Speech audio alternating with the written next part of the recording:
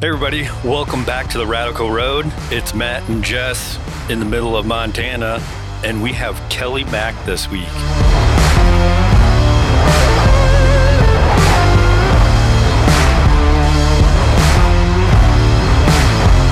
Don't forget to follow us on all of our social media platforms: Instagram, Facebook, TikTok, Truth Social, found at The Radical Road, Twitter at The Radical Road 1. Visit our website ontheradicalroad.com and email us your questions or comments to Matt and Jess at ontheradicalroad.com.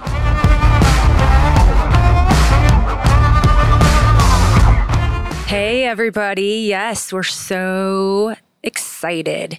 We are going to introduce you to someone that we've met divinely on the road through social media. And we met him through just joining trucking groups on Facebook. And we have a mutual friend, which we've also interviewed him as well. His name's Bill Kruger. But Kelly Mack knows Bill, we know Bill, and it just so happens that God kind of divinely lined Kelly Mack and Matt and I up. So it's really cool to have you on, Kelly. Thank you for joining us. Well, I'm glad to finally catch up with you guys, Matt and Jess. I appreciate you guys having me on, so it's going to be awesome. I know, it's been a minute since we've talked. I remember exactly where I was sitting the last time I was talking to you, though. We were in oil country up in North Dakota, but that's been months ago now, so it'll be fun just to talk to you and catch up. And for me personally, like, Jess does all the communication with you, it seems like. So I was talking earlier, I'm like, I barely know you, so this is going to be great for me. Well, it is going to be great for me, too. I'm glad to finally talk to you in person. And most of our communication between Jess and I has been, by email. We do talk, on the phone once in a while, but we have, some projects going on. I don't know if we'll get into that or not, but I feel like I know you guys really well. I feel like I know you, Matt, even though we haven't spoken since that time that you mentioned. But I'm looking forward to it. Yeah, we've really connected. So I will share with the audience. So before Matt and I got called out onto the Radical Road, God really placed it on my heart to write a book. And I mean, that's so out of the norm for me. So I started typing at home and I was just like, what am I doing? I don't even know what I'm doing here. I mean, I'm typing up my life, but I really don't know what direction this is going, really. And so I kind of just put it on pause for a minute. And then God actually had called us out on the road, the Radical Road. And so we did that. We went. When we got called, we went. And God even gave me the name of the book. And so we just so happened to connect with Kelly Mack, and he's an author. He's a ghostwriter. He actually had started blogging for us, and we're working together, and you're going to help us with a book when this journey's over with, right, Kelly? I'm looking forward to it. I'm looking forward to hearing the rest of you guys' story. I mean, that's interesting as a ghostwriter. I'm waiting for more material so I can, so I can learn your story myself. So you have quite the testimony, you guys. So. Yeah. So I, to fill our audience in, I work away at some of it and then I send it to him. It's really hard to type in the truck sometimes, depending on where we're at. So I need to be better about getting you more content, but I try to send it periodically his way. But I will have you know, I'm journaling in a book. So it is written down for you. I'm looking, and it's going to be great. I mean, I can't wait for it to get out there. Yeah. Public, so. It's not an easy process, is it?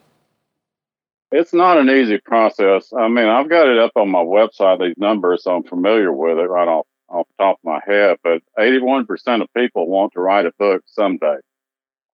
But most never do. The ones that finally get around to starting it, 90% of them don't complete the first draft, or when they complete the first draft, it just goes it used to go in a physical drawer. Sometimes it does, but now it goes in digital file somewhere, Mm. and they never complete it because it's just there's a lot that goes into writing a book. There is, So yes. and they just give up. That's where the ghostwriters come in, and so many books out there are ghostwritten. Probably the number is effectively 100% as far as the celebrity books go. Yep. All of those are ghostwritten. Hmm. You know, and so there's just and most famous people, that put books out, they're ghostwritten. And a lot of people either just don't have the skills, they don't have the time, and a lot of them they use their books for business, to build their business. So those are ghostwritten. So I don't know what the numbers are as far as percentage because it's not necessarily put out there, but a very large percent of the books out there are ghostwritten. Yeah. Yeah. I don't think personally either of us has the patience to write a book. Well, especially in your business, it takes time. I had to get away from the truck for a while, to write my novel. It's just kind of a natural thing. But I wrote, much of it out there on the road, but I had to sit at home and kind of put it together. So when you're bouncing up and down the road, it's very difficult to get much of anything done. Yeah. You run, and then you sleep. And you guys got all this stuff going on with your podcasts and everything else. I mean, you guys amaze me with the things that you get done out there. We do have a lot of energy. Sometimes it's hard to get it focused on one thing, though. So that's why we have you. Yes, and God. Well, I was going to say I'm the same way. I've got 1,000 different projects going on all the time.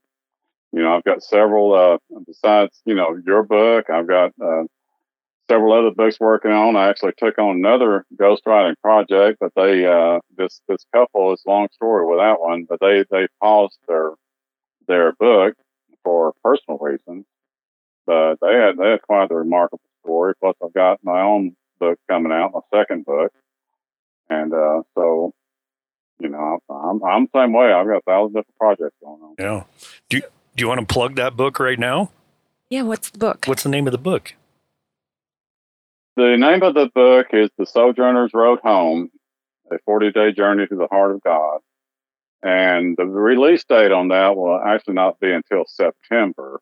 Okay. But I'll have copies available long before that. As a matter of fact, I was working on it today. I've got to get it back to the publisher by the 1st of February. It's in the hands of my editor right now doing the final editing on it. And my first book was a novel, and it's a totally standalone book, and I still intend to write sequels to it. But The Sojourner's Road Home was inspired by all the craziness going on in the world in the last couple of days or so, couple of years or so, Uh-huh. where people had lost their livelihoods, lost everything, and they just despaired of life. Yes. And, there's an increase in suicides, alcoholism, drug abuse, and all of that.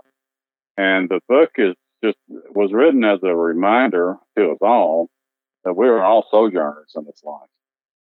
We are all just passing through. Yes. And so it focuses on our relationship with God. Yes. So it's a 40-day journey to the heart of God.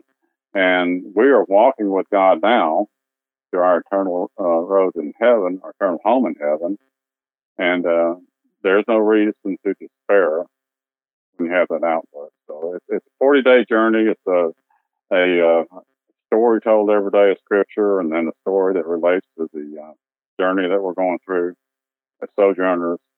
And then there's a page on the other side where people journal and they record their thoughts for that day during the 40-day journey. So, and but that won't be available for quite some time, but it will be available pre-order.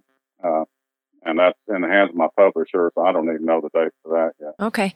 And for our audience out there, we will actually be posting it on our social media so that if anyone's interested, they will be able to pre-order, purchase, or just find Kelly Mack online. So, yeah, and make sure to remind us in September so we can plug it a little bit on our podcast as well. So, I'm looking forward to that. That sounds very interesting, actually. But real quick, before we get started on some other stuff, why don't you just, I think from your accent, people probably already know where you're from, but just give us a little high level look at who Kelly Mack is, where you're from, what you do. Obviously, you're an author, but you've done some other things too.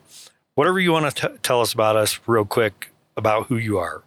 Well, I can begin in the beginning. I was born in Tyler, Texas, which is about 80 miles east of Dallas. But I moved from there at 2 years old. My parents moved to Dallas. And the reason that we moved to Dallas, and this is a true story, is because Dallas is where the bars were at the time and the beer joints. Because East Texas in those days was dry. And you had to drive, all the way to Dallas, basically, to get liquor. And my dad, he stayed drunk for like 25 years straight when I was a kid. And so that's really the reason we moved to Dallas. So I grew up in Dallas. I grew up in the Oak Cliff section of Dallas. And those familiar with Dallas know that that's, a pretty rough part of town. Mm-hmm. So I grew up there and, didn't have a lot, kind of pretty rough background. And so I just kind of, stumbled through life. And this is one of the motivations for writing the book, because I despaired of life myself, back in my younger days. And my background was so painful for me, I actually blocked it out, Really? in my mind. Well, yeah, you can do that. I discovered that you can do that. Yes, you can. And yeah. So, and I didn't even remember much of it myself, but so that's kind of my background. My mom, she was in and out of insane asylums when I was a kid. That's what they called them back in the day. So they would come and haul her off, once in a while. She had what we referred to then as nervous breakdown. So Yeah. so she would end up in Terrell, which is just east of Dallas. And Terrell was synonymous with the mental institution there. So one of the earliest memories, I'm hoping I'm not depressing anybody here. Oh no. But it has a good end. And so she one of my earliest memories that I remember when I think back there is that she had a watch that she wore around her neck, as a necklace. I don't know. That doesn't seem very, functional to me, but she had one. Yeah. And so, and it was a treasured gift from her kids. And so I remember her speaking to a man inside of that watch. Now, if you've ever been around somebody that has just totally out of it, and especially when you're a kid, that that's not true, but you get drawn into it. Yes. So you kind of think maybe there is a man inside that watch, So, but anyway, so she'd go off to Terrell for a while, and she'd be terrified, absolutely terrified, because they did shock treatments back in those days. And so she was terrified. She went through that, and then she'd come back, and I learned an awful lot about through all this experience. And so I went to the insane asylum. I still refer to it as that because that's what they were called. Mm-hmm. But I went there, and they'd have these guys, and we'd go there, and they'd be behind bars. But we went there, and they would cling to the bars and act like monkeys to entertain us, and just kind of try to scare us or whatever. So I learned from back then not to be afraid of those kind of people because of those experiences. Yeah. So that's kind of where I was at, and you can imagine how much fun it was at the McCoy household. So how many kids were there? Was it just you, Kelly, or did you have siblings? There was 4 of us. I have 2 older brothers and a younger sister. Okay. Wow, this is interesting. The crazy thing is just a couple days ago, we were talking about the old insane asylums. Like we literally just having a conversation about this. And I had mentioned that they were doing crazy kind of treatments like this where they would shock people and stuff. So this is interesting that this is a big piece of your life. Yeah, and my mom, as I said, she would be terrified, and she knew when she was, slipping, losing touch with the reality. She knew she was going to that place, and I don't know how she knew it, but she knew she was losing touch with reality, and she was going to get those shock treatments, and she was terrified. Mm-hmm. Wow. Until she totally lost it, and then they took her over there, and she actually got shock treatment. But I tell everybody, back in the day, they had encyclopedias where they had these huge, like massive volumes of Encyclopedia Britannica or whatever. Yeah. Mhm.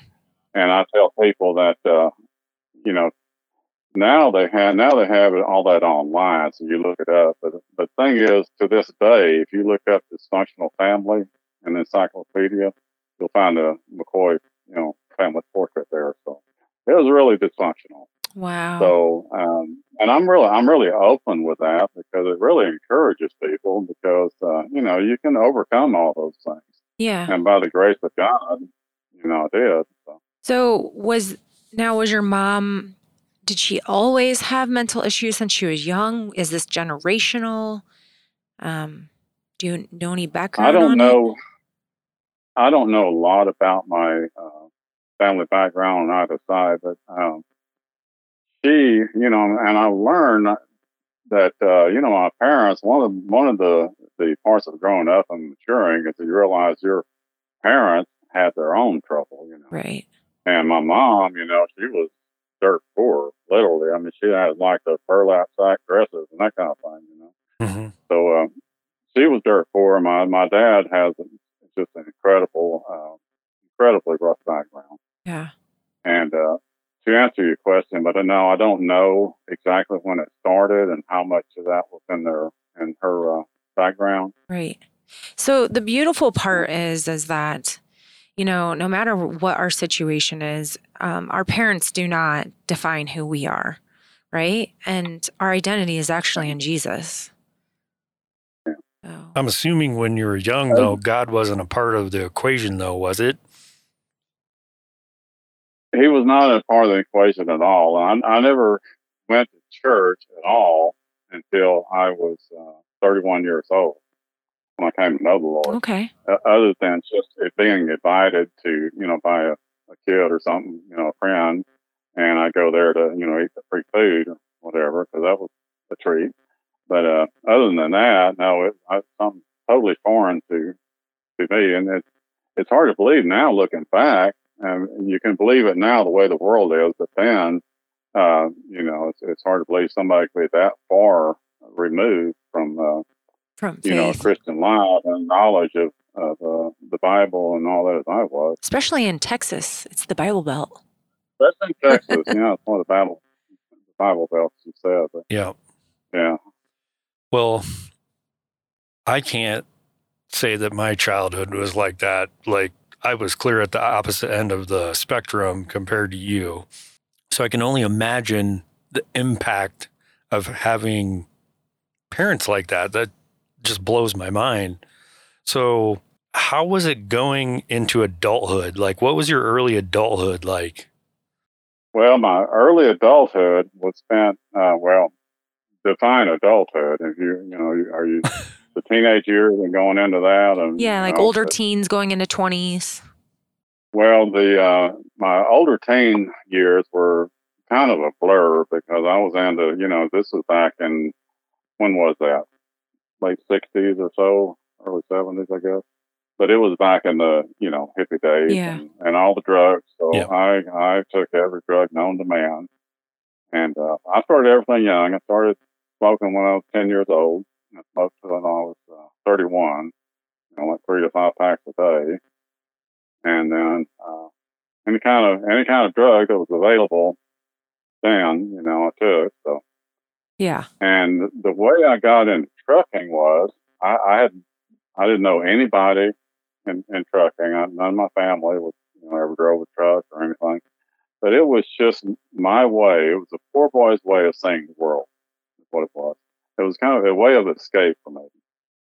So I just got in my head and said, you know what, I'm going to drive one of those things and I'm going to hit the road and never come back. But, unfortunately, you can't do that, well, because it kind of goes out with you Right. when you leave. But it was cool there for a while. But that's the way I got into trucking. Yeah, right. As much as we want to run from our problems, you can't run from them. No.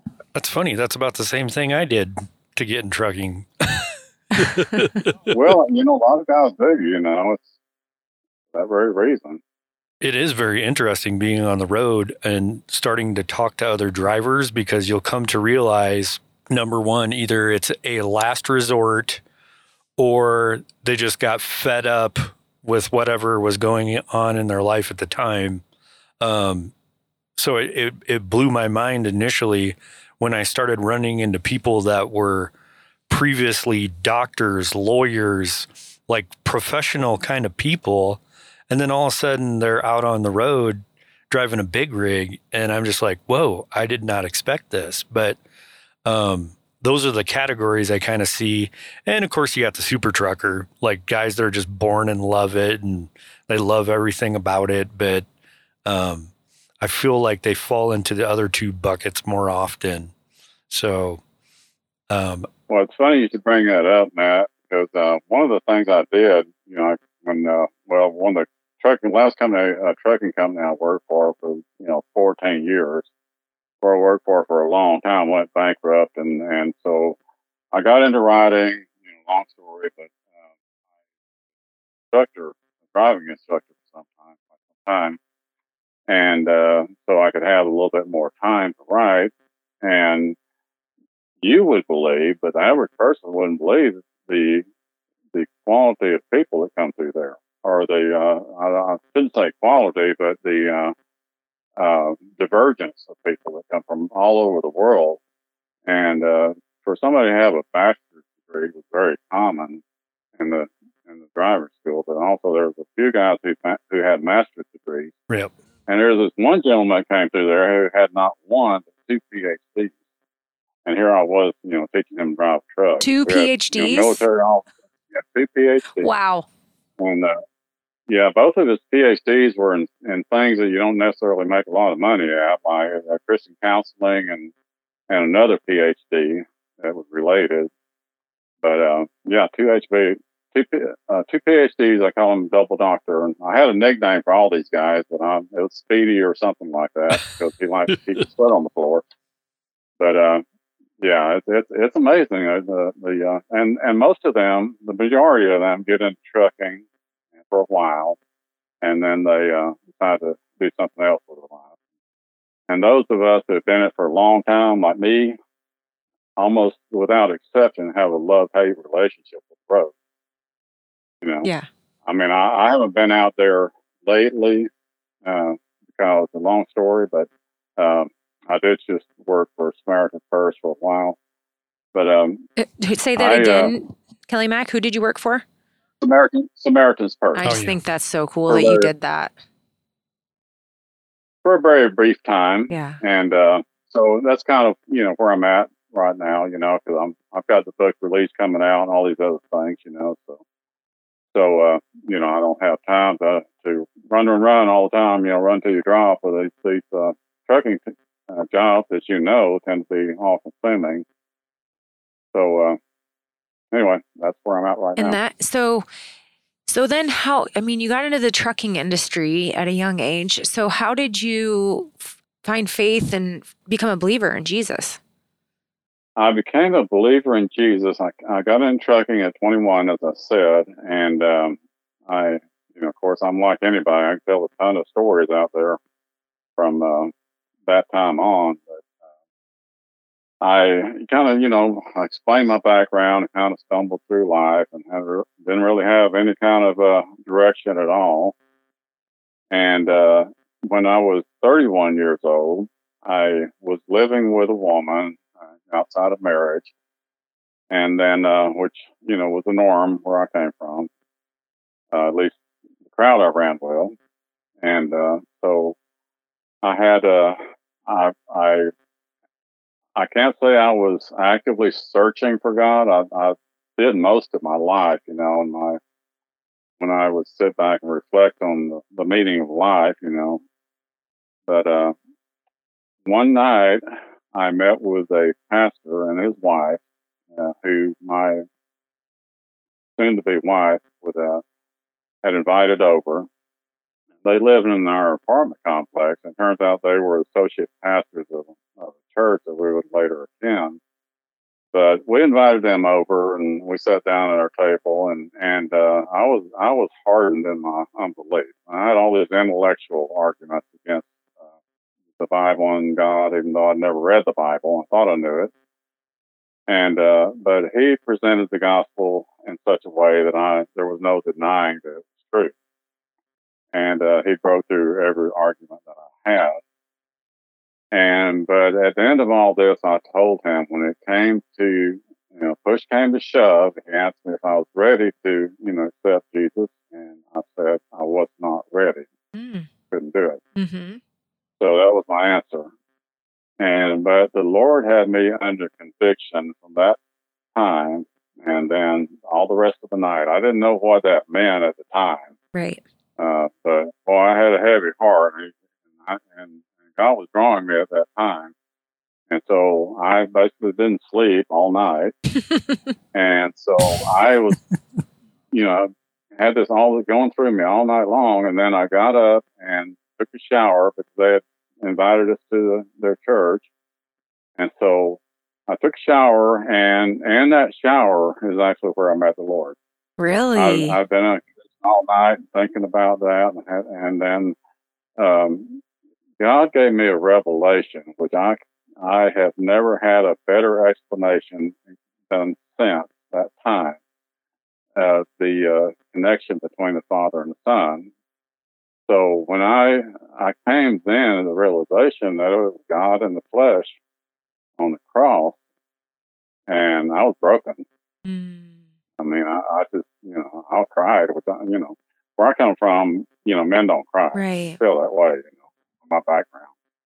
But I was broken, man. And when I realized that, so I actually got a vision. I don't know what to call it other than a vision. But I saw the connection between God the Father and God the Son. I realized that God the Son was actually, God in the flesh, and it broke me. Yeah.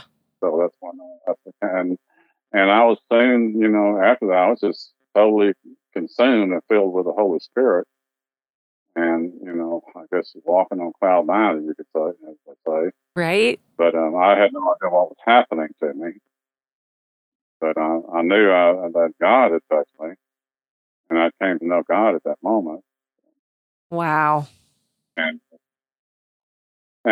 since that time, I've been a miserable failure as a Christian because, I thought that I was going to, overcome all these things from my past, and I thought that as a believer that you just that God just kind of takes care of those things, and that doesn't happen necessarily, at least not right away. Yeah.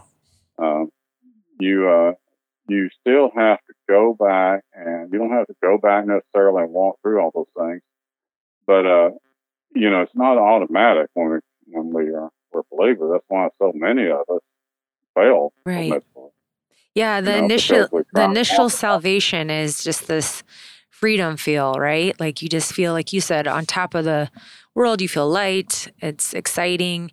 But what people don't realize is that there's some work, right? That we need to not work. I don't want to say work, but we need to really just repent, renounce, and own some iniquities that we've carried and went through. And there's so much grace and forgiveness, though, right? It's just working through all that for restoration and redemption. Amen. And that the church that I went to, there's wonderful people in many different churches, denominations. I don't have any criticism of anybody. Right. But they didn't teach any of that. When you were saved, you were supposed to have your act together. It was a holiness church, so you were either holy or not. And then so nobody really talked about any kind of struggles they had or anything. Right, we're a work in progress, all of us. Oh wow, this is amazing. We are a major work in progress. Well, yeah, you're right. All of us. Yes, all of us. that's one reason too that I'm so open about all this stuff, because we spend so much time, in my estimation, trying to present ourselves to the world like we have our stuff together. Right. And I know when I was a kid, what messed me up as a kid is not necessarily, it's part of my dysfunctional background, but I didn't realize then that dysfunction is the norm. Mm-hmm. I mean, is there really any such thing as a functional family? No, I was a hairstylist for 20 years. I talk to people every single day from all kinds of families, and it's normal to have dysfunction. Yeah, it is. Oh. Dysfunction is the norm. It's just... Yes. And, that's why we love doing deliverance. There's so much generational bondage that comes with a lot of that trauma from our childhoods. Some of it just goes not only back to our parents, but it goes 4 generations back. And so a lot of times it's just delivering people from the bondage that comes from the generations before them and breaking curses that, families have made from unrepented sin. And sadly, the children, the generations after, if there's a curse, they struggle, right? They feel blocked in certain areas of their life. So those curses have to be broke in order for the blessings to flow. And so those are things too that, obviously new believers, they're not going to know that. They don't understand that. That's more crazy faith stuff, right? And most churches don't teach any of that, And so in my mind, that's one of the reasons, at least, that you'll see so many believers who seem to have all their stuff together from the outside world, and even pastors who, seem to be a pillar of the community, as they say, and then the next thing you know, he's running off with a secretary or whatever, It's just, nobody can really live up to that kind of life. Right. Right. It's just not real. This is why priests end up touching boys. Oh, boy. Yeah. But we won't get into that, though. No, it's that's a sad subject. That is a sad subject. Priests and pastors and of course the Southern Baptists have got themselves big time trouble over that kind of stuff. Not just the Catholics. Yeah. But, no, I agree with that. Well, and to your point, there has been a lot of churches and a lot of pastors in the past that have failed their churches and their flocks, right? Their congregations. But I really feel like lately, man, churches are coming alive. They're actually, pastors are on their game, like as far as like what the Lord's wanting from them. And it's been really fun and cool as we travel to see churches just coming alive and living out the living word, right? Like we're just seeing pastors actually living according to the word and preaching according to the word, and not just part of the word, but the full word. Because what we're doing in deliverance is in the New Testament, it's in the Gospels. So now we're seeing a lot of churches just coming alive and operating in the full Bible. So it's pretty cool. Now, you guys minister on a regular basis in Georgia, is that correct? And you have a connection with a church in Georgia that you yeah, we were just sometimes speak at. Yeah, we were just in Georgia. We went to a conference there. We don't really know anybody there. So we went to a conference in mid-November. Yeah. But then so a couple that we met reached out to us, and we did deliverance down in Georgia recently.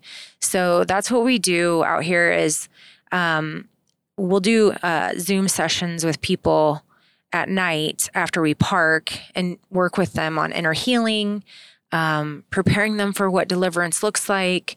And then we prepare them for after deliverance because, there's like, you need to be discipled. You need to go to a strong church and be discipled by strong people, and just be in a community and in the word. And so we met with them for quite a while on Zoom, and then we went down there. Our King Brothers actually worked it out that we took freight down there and did deliverance, and then we brought freight back. So.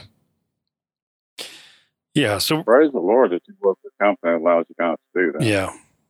So yeah, that's Yes. what we're doing. But I have a lot of thoughts and questions now after we've kind of thrown some things on the table here.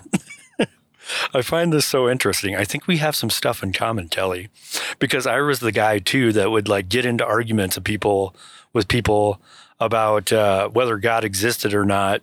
I blame a philosophy class in college for that partially, but it was my own doing. So it's interesting that you were kind of the same way, and then it just gets blown up like years later because same thing. Like I'm not good with numbers, but it was around 42-ish that I finally came to Christ. So I was kind of the wanderer as well, always seeking, always felt like there was something more out there. And so we kind of have like similar stories here. So this is kind of interesting to me. But I think it's fascinating how, number one, how God kind of came into your life. And then it's like, I know what you mean when you say that and all the problems aren't solved immediately. Like, I don't know where that comes from, but literally when that moment is like the first little baby step on this huge journey, right? Like, it just takes time. Like, it even takes God a while to sort through some things, right? Because we have to be positioned as well. So I guess my question after all this is that, like, where was the point? Like, you said you go to this church and people are not really being real about things. Like, did you have to step out of that church finally to kind of get moving in a good direction, or how did that all happen? No, I actually got kicked out of church for the first time. My very first church, I got kicked out eventually. You did? What did you do? This is awesome. But no, I was just as raw as I could be, and I guess it's just my nature. But when you have the kind of experience that I did, and you open up a Bible and everything's new to you, so you start reading the Bible, and then you put the Bible down and you look around and you wonder where did Christianity go to? I mean, what happened? You look around and it is nothing like what's in the Bible. Yeah. When you're just natural and raw like I was, it's pretty obvious that something is amiss. And so there were people who didn't like the fact that, some people thought that things may have been amiss. And so there ended up being, a lot of trouble once the pastor left. And hindsight is 20/20. If I went through the thing again with the maturity that I have now, I would just walk out the door and, just let them have their way. But I wasn't, so I wasn't mature then. So Was it what is the case that you were challenging people? Well, it wasn't a case. It wasn't necessarily me challenging anybody. I'm very bold, I guess you could say. I've always been that way. I just speak the truth. Right. And that doesn't sit well with people, sometimes. Yep. So then it's more a case of that, it's just state the obvious, and people don't like that. So you were trying to be the iron that sharpened iron, but it didn't go so well. It didn't go well. No, it didn't go well. So I can say I got kicked out of my first church. It was more like iron cutting into wood. Yeah, like wood gets all chopped up, and iron gets dull after a while, I guess. There was no refinery going on. So then what? Like, did you find another church immediately, or did you pause for a minute, or what went down? Well, no, I kind of, I did not have a good experience with churches early on. I don't know what the Lord, why I was placed in that situation, but it's very common. I guess I was just there to learn all that stuff, and I learned how very, very common all this is. It really is out there in the church world. And when I use the word church, I use the word church like we most of us do, we realize there's the church, that is the institutional church, and then there's the church that's the body of Christ. So when I say the churches I went through, I'm talking about the institutional church. We all understand that. Mm-hmm. So I'm not, in any way criticizing, those in the body of Christ in any way, shape, or form. Right. But I went from that situation. I went to a charismatic church, and that church thing fell apart. It was just kind of in the middle of that, when I walked in the door, and so I wasn't really involved in anything then. But the pastor ended up running off with his secretary. The secretary ran off with somebody else. And the pastor went on to California and just started another church out there, and everything just kind of fell apart. Oh, wow. So these are my kind of experiences overall. So the God really filled me with His Holy Spirit and prepared me for all this stuff. Yeah. And as a new I think as a whole, we forget that pastors are human, just like the rest of us, right?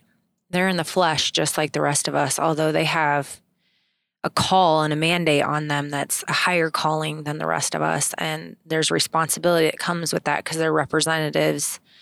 I mean, we're all representatives, but they're at a higher calling as a representative for Christ. But, I think that things like that build church hurt, but we really have to be reminded that, we go to the house because Jesus is the builder of the house. We're going there for Him. We're not going there for the pastor. We're not going there for anyone else at a church. And so it makes it a little bit different when we just keep our eyes focused on Jesus instead of the actual church itself. Well, I've been saying this for years now, too, is, there's some blame on the church body in some of these places too, because I feel like people tend to put some of these pastors up on a pedestal. Like idols. Because some of these pastors now are extremely gifted speakers and just like they just deliver, every single week, and people start putting them up on a pedestal, and then, there just becomes this whole like an ego thing creeps in or whatever it is, But we've been seeing this too. We actually attended a church where some of this stuff was going on. But that's what it was, like church service would get done and then everybody's crowding around these pastors and stuff because they almost see them like celebrities. So that whole thing, I just feel like is a little bit dangerous.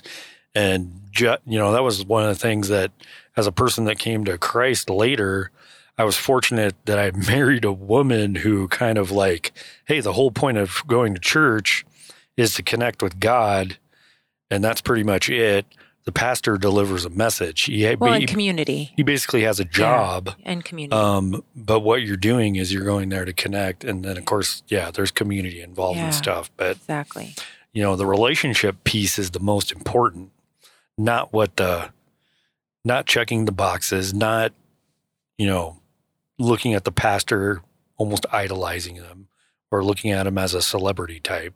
Because there's a few of them right there. Because they'll fail you just like they did you, Kelly. So, yeah. Yeah. I mean, being a pastor is really a tough place to be, Absolutely. I mean, God bless them. I love pastors, I love men who take that up, take that mantle and they minister to people and to the body of Christ. And, I love pastors. So many of them have failed, those are the ones that make the news. But there are so many others who are, faithfully serving around the world and just totally given of themselves. Yes. Yeah. And, those don't make good stories that the media wants to focus on. Yeah. Right. And, but the ones you guys, you were just speaking of, Matt, I mean, who can live up to that? No one. They're put up on a pedestal, as you said, they're celebrities and they don't, in most cases, they really don't have anybody to talk to. If they're having a little bit of trouble with lust or whatever it is, and who do they talk to about that? Yeah. They ruin their ministry if that gets out. And then they end up, it's just too much after a while, and then they end up, running off with secretary in this case, I take off with Secretary of California, and the whole thing falls apart. So actually, there's scripture in the Bible too, because our pastors are responsible to God for our spiritual health. So in Hebrews 13:17, it says, "Obey your spiritual leaders and submit to them, recognizing their authority over you. For they are keeping watch over your souls and continually guarding your spiritual welfare as those who will give an account of their stewardship of you. Let them do this with joy and not with grief and groans, for this would be of no benefit to you." So right there, it talks about the mantle, the importance and the responsibility they have for us, and the responsibility we have to be under their authority. It's a big job. Yeah, and in my mind, there really is no such thing as a pastor in the New Testament. At least not like you see it lived out today. Mm-hmm. I mean, we were not meant to live under a situation where the pastor was up here, and he did all the work, so to speak, did the preaching and so forth, and everybody sat down in the audience and watched him. Yep. That's just not New Testament Christianity. Yep. We're all supposed to participate, not just participate, out there in the world. Right. It's an ecclesia, right? Actually, during the service right there. So, so it's just it's a hard position for a pastor to be in. It is. That's a great point, though. But so at any point, like, did you get planted in a church? Like, how'd you, have you gotten to the point where you feel like you've cleaned up all that mess from the past? Like, how did that all walk out? Well, it was a process, to put it mildly, but yeah, I got involved in the church, home church movement for quite some time. I don't know if you're familiar with Gene Edwards, but he's quite up there in age right now. But he wrote a number of books on the house church movement, and many in the house church movement, work to kind of capture that essence of what they had, back when the churches began.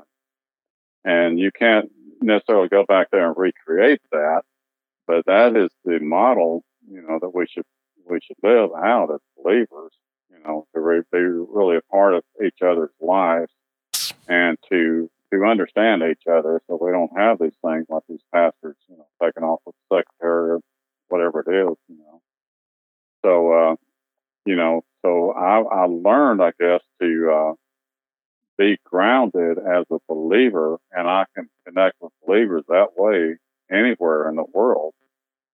And being on the road, all the time, but for most of the time, it's difficult to get grounded, in a local church anywhere. Right. So that's one of the problems that believers face out there on the road now, and that's those are a lot of people that you guys work with. Yes. And I love what you guys are doing and finding churches that actually will accept these guys and work with them. And there are a lot of other ministries out there that do a great work, and God bless them. But that's, going back to the book, I'm not plugging my book, but that was the audience that the book is directed towards. There are millions of people out there. It's not just truck drivers, but those who travel out there and they're away from family and fellowship, and so it's a whole different kind of life out there. Yes, so, it is. It is a whole different life out here. It's kind of cool that you can connect with believers anywhere, though. Oh, for sure. I can have an instant rapport with anybody. I'll meet you if I got a chance to meet you guys in person out there, wherever on the road. Yes. And I already feel a connection with you now, So, and you can know right away when you have somebody who's a spirit-filled believer, you know right away that they belong to Christ, and you have a fellowship with them. Yeah. And you definitely run into them too. It's like almost, it's almost like it's almost on purpose almost. Yeah, I think it is on purpose at times. Sure. God is arranging. Absolutely. And you guys, I know, I've heard some of your stories. How that happened. Yeah. That you have this connection all of a sudden with another believer, and And how does that even work out? Because God's working it out in his life too. That's right. So how does that? The chances of that happening are just astronomical at times, but it does somehow. So. Yep. Yeah, because so many pieces. I like the one God at work. Isn't that awesome? Yeah, it's fun. It's fun to, like Matt said, run into other believers out here on the road too, and just really connect with them as well. It's been fun. And, even though a lot of truck drivers, like you said, they don't have a home church, the ones that we have talked to that have strong faith out here, they are listening to the Bible or podcasts or YouTubes while they're driving, and they're reading the Bible, when they park or whatever. Like, they're digging in as much as they can. And you can tell too, because the fruit shows. You can't hide the fruit. When you're a follower, if you're really, truly following after the Lord, you carry the fruit, like you were saying, And so it's fun to meet some of the believers out here on the road. And they're like, church is the ecclesia, it's the community of people that are the believers when we come together. And yeah, we're kind of running out of time here, but I really want to ask one more question that I kind of asked the last person that was on, because I'm curious, because we've noticed, where we're at in our season, we've kind of gotten put in this lane of freedom and deliverance. Where's God got you right now? What lane are you in? What's he moving on you about right now?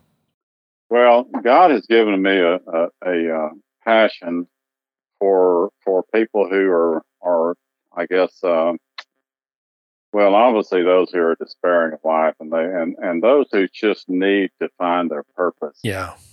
And many of them are even in church. It's the whole person in Christ. God has a reason for us being here, and God created us for a reason. yes. And so my passion is to help people find that. Yeah. And help, reach down and pull them up, because obviously, we just talked about what I've been through. So I guess that's what, God has used in my life to have me to reach down to people who are in the, bad situations. And with what I've been through, there's nothing that surprises me. I've seen it all. And so, I like to, God's given me a heart to minister to people who have lost their way, even as believers. Yeah. Yeah, for sure. Because there's so many believers out there that have salvation that are just, have a dormant relationship with Christ. So they need to come back to him, right? And just a dormant relationship that needs to come alive. So that's good. Amen. Yeah. Yeah, I think we shared the same passion there because, that's kind of where we're at. We're just doing something a little different with it in terms of the freedom and deliverance. But, that's what it is. Like, it's about people that are kind of trapped in bondage, trapped in strongholds. Just in that lukewarm state. They just can't seem to get the old engine running in the right direction. Yeah. So that's and I think for you, Kelly, just helping people come into convergence with their purpose, right? Exactly. As I said, God created us all with a purpose, and I think I love to see people come alive when they start to live that purpose. Yes. Yeah. When they begin to realize that God placed certain things in their heart for a reason. Right. There's a reason you have those things in your heart, and and the whole educational system and the world system presses against that and wants to squelch that. Right. And so I love to see God's people grow and flower and become who He created them to be. I love that. Well, it's been super fun having you on, and we need to have you on again down the road. No pun intended. But really, but we need to have you on again because we're running out of time. But it's been just great hearing your story, and I just hope that touches somebody out there. So why don't we just finish up with a prayer? Actually, this time I think that we should just finalize with a prayer. that sound good? Sounds great. All right. Dear Heavenly Father, we just praise you and we thank you for this episode with Kelly Mack. Lord, we just praise you for our audience out there listening. We just hope that this touched somebody, if not one, multiple people out there. We pray that this testimony of Kelly's just has impacted others, and we just pray for change. We pray for walls to come down and for hearts to be open to the Lord and to shift from being maybe a stifled, dormant believer and to just be able to come alive in you, that the bondage is broken, the chains just come off. And we just pray that that every listener out there that believes that they just are guided right back to the Lord's power and their purpose. And we just praise you and thank you. And we just pray that Kelly just continues to shine his light on everyone that comes into his path. In your heavenly name, amen. Amen. Amen. Amen. Thank you. Thank you, Kelly. It's been fun. Thank you, Kelly. I think Thanks, Mark. When the book comes out, maybe we deep dive that a little bit too, because I feel like there's something there. I don't get too interested in long books. I'm more of a short reader, but this sounds interesting to me, probably because it's about God, but that's just me. Well, this is a short book. It's really just meant to be read one passage a day, one page basically, and then you write your thoughts on the next page, and then my hope is that people flip back through it and they go back to the beginning. They realize, what a change God has made in their lives. Yeah. Yeah. Awesome. So cool. All right. Well, until next time. Till next time, Rad Roadies. We're over and out. 10-4. We'll see you on the road.